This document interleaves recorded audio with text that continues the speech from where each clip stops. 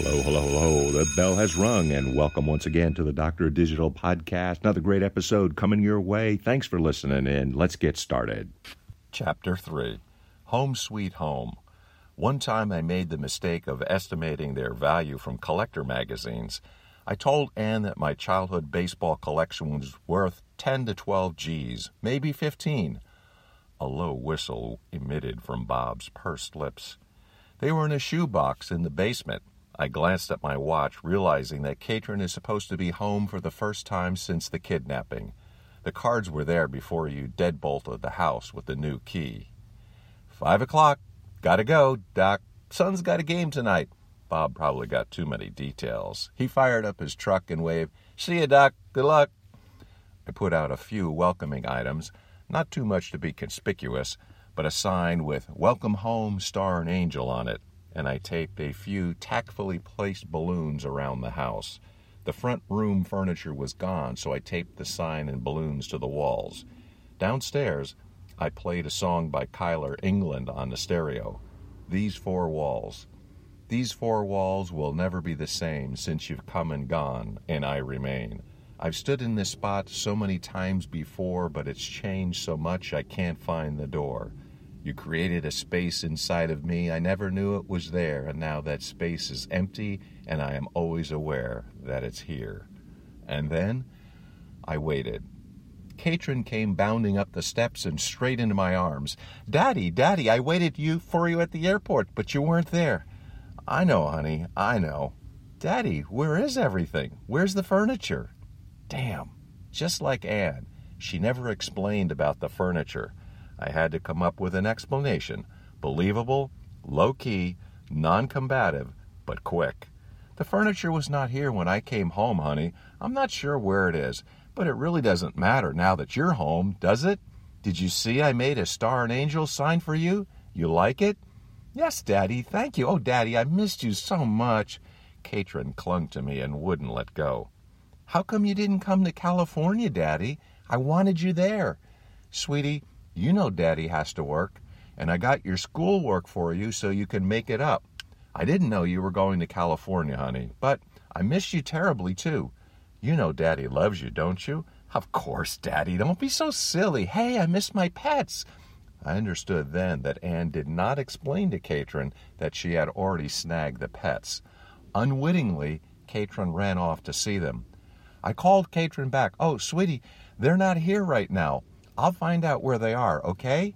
Daddy promises. I'll track them down for you. But first, I have some bad news. Come here."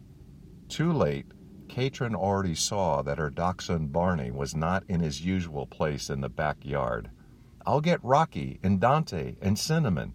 I can't say what Katrin thinks, but since she stroked my beard just then, I'm sure she sensed things were going to be very different from now on.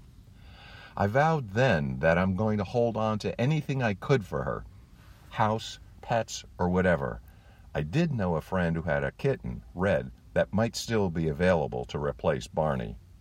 I don't think it's right to express my mix-up feelings of pain, joy, relief, and gnawing fear and trepidation to Katrin. Heck, she's only a little kid. I pulled her in slowly towards me and held her tightly. "Sweetheart, where's your big Afghan?"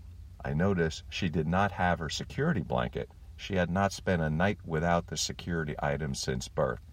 "Daddy, I don't have big Afghan. Mommy didn't give it to me." I started humming, and Katrin joined in. There were no words to speak. I got down on the empty living room floor with Katrin, and we began a call and response sing.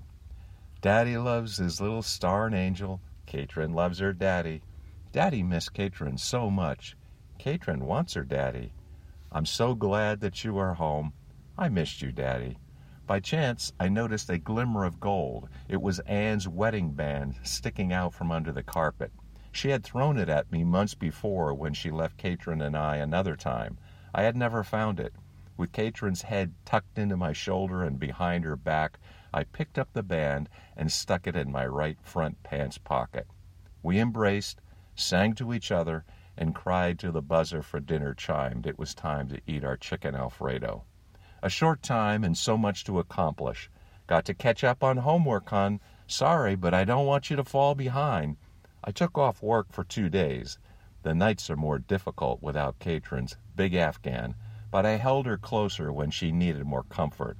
I explained to Katrin what I knew about the current situation between Anne and me. I am clear, age-appropriate, but non-condemning. I made sure Katrin had our routines for stability. We didn't miss getting our treat donut and coffee at the Wawa convenience store. Well, I had the coffee, but seemingly too soon it is time for Katrin to go. Bye, Daddy, she said at the door. Katrin, I stopped her and I lightly held her by the right shoulder, saying, never say goodbye to me. Say see you later or anything else, but never say goodbye. Okay, honey? Okay, Daddy. I won't. I love you, Daddy. I'll miss you. Sweetie, here's reading for you. I slipped a kid's pamphlet entitled, You Can Say No, in her backpack. This is Mick, the Doctor of Digital, signing off. Mick, as in Jagger, except he's got more money. Mick, the Doctor of Digital, signing off. The Doctor of Digital, like cotton candy for your ears. Deus Volt.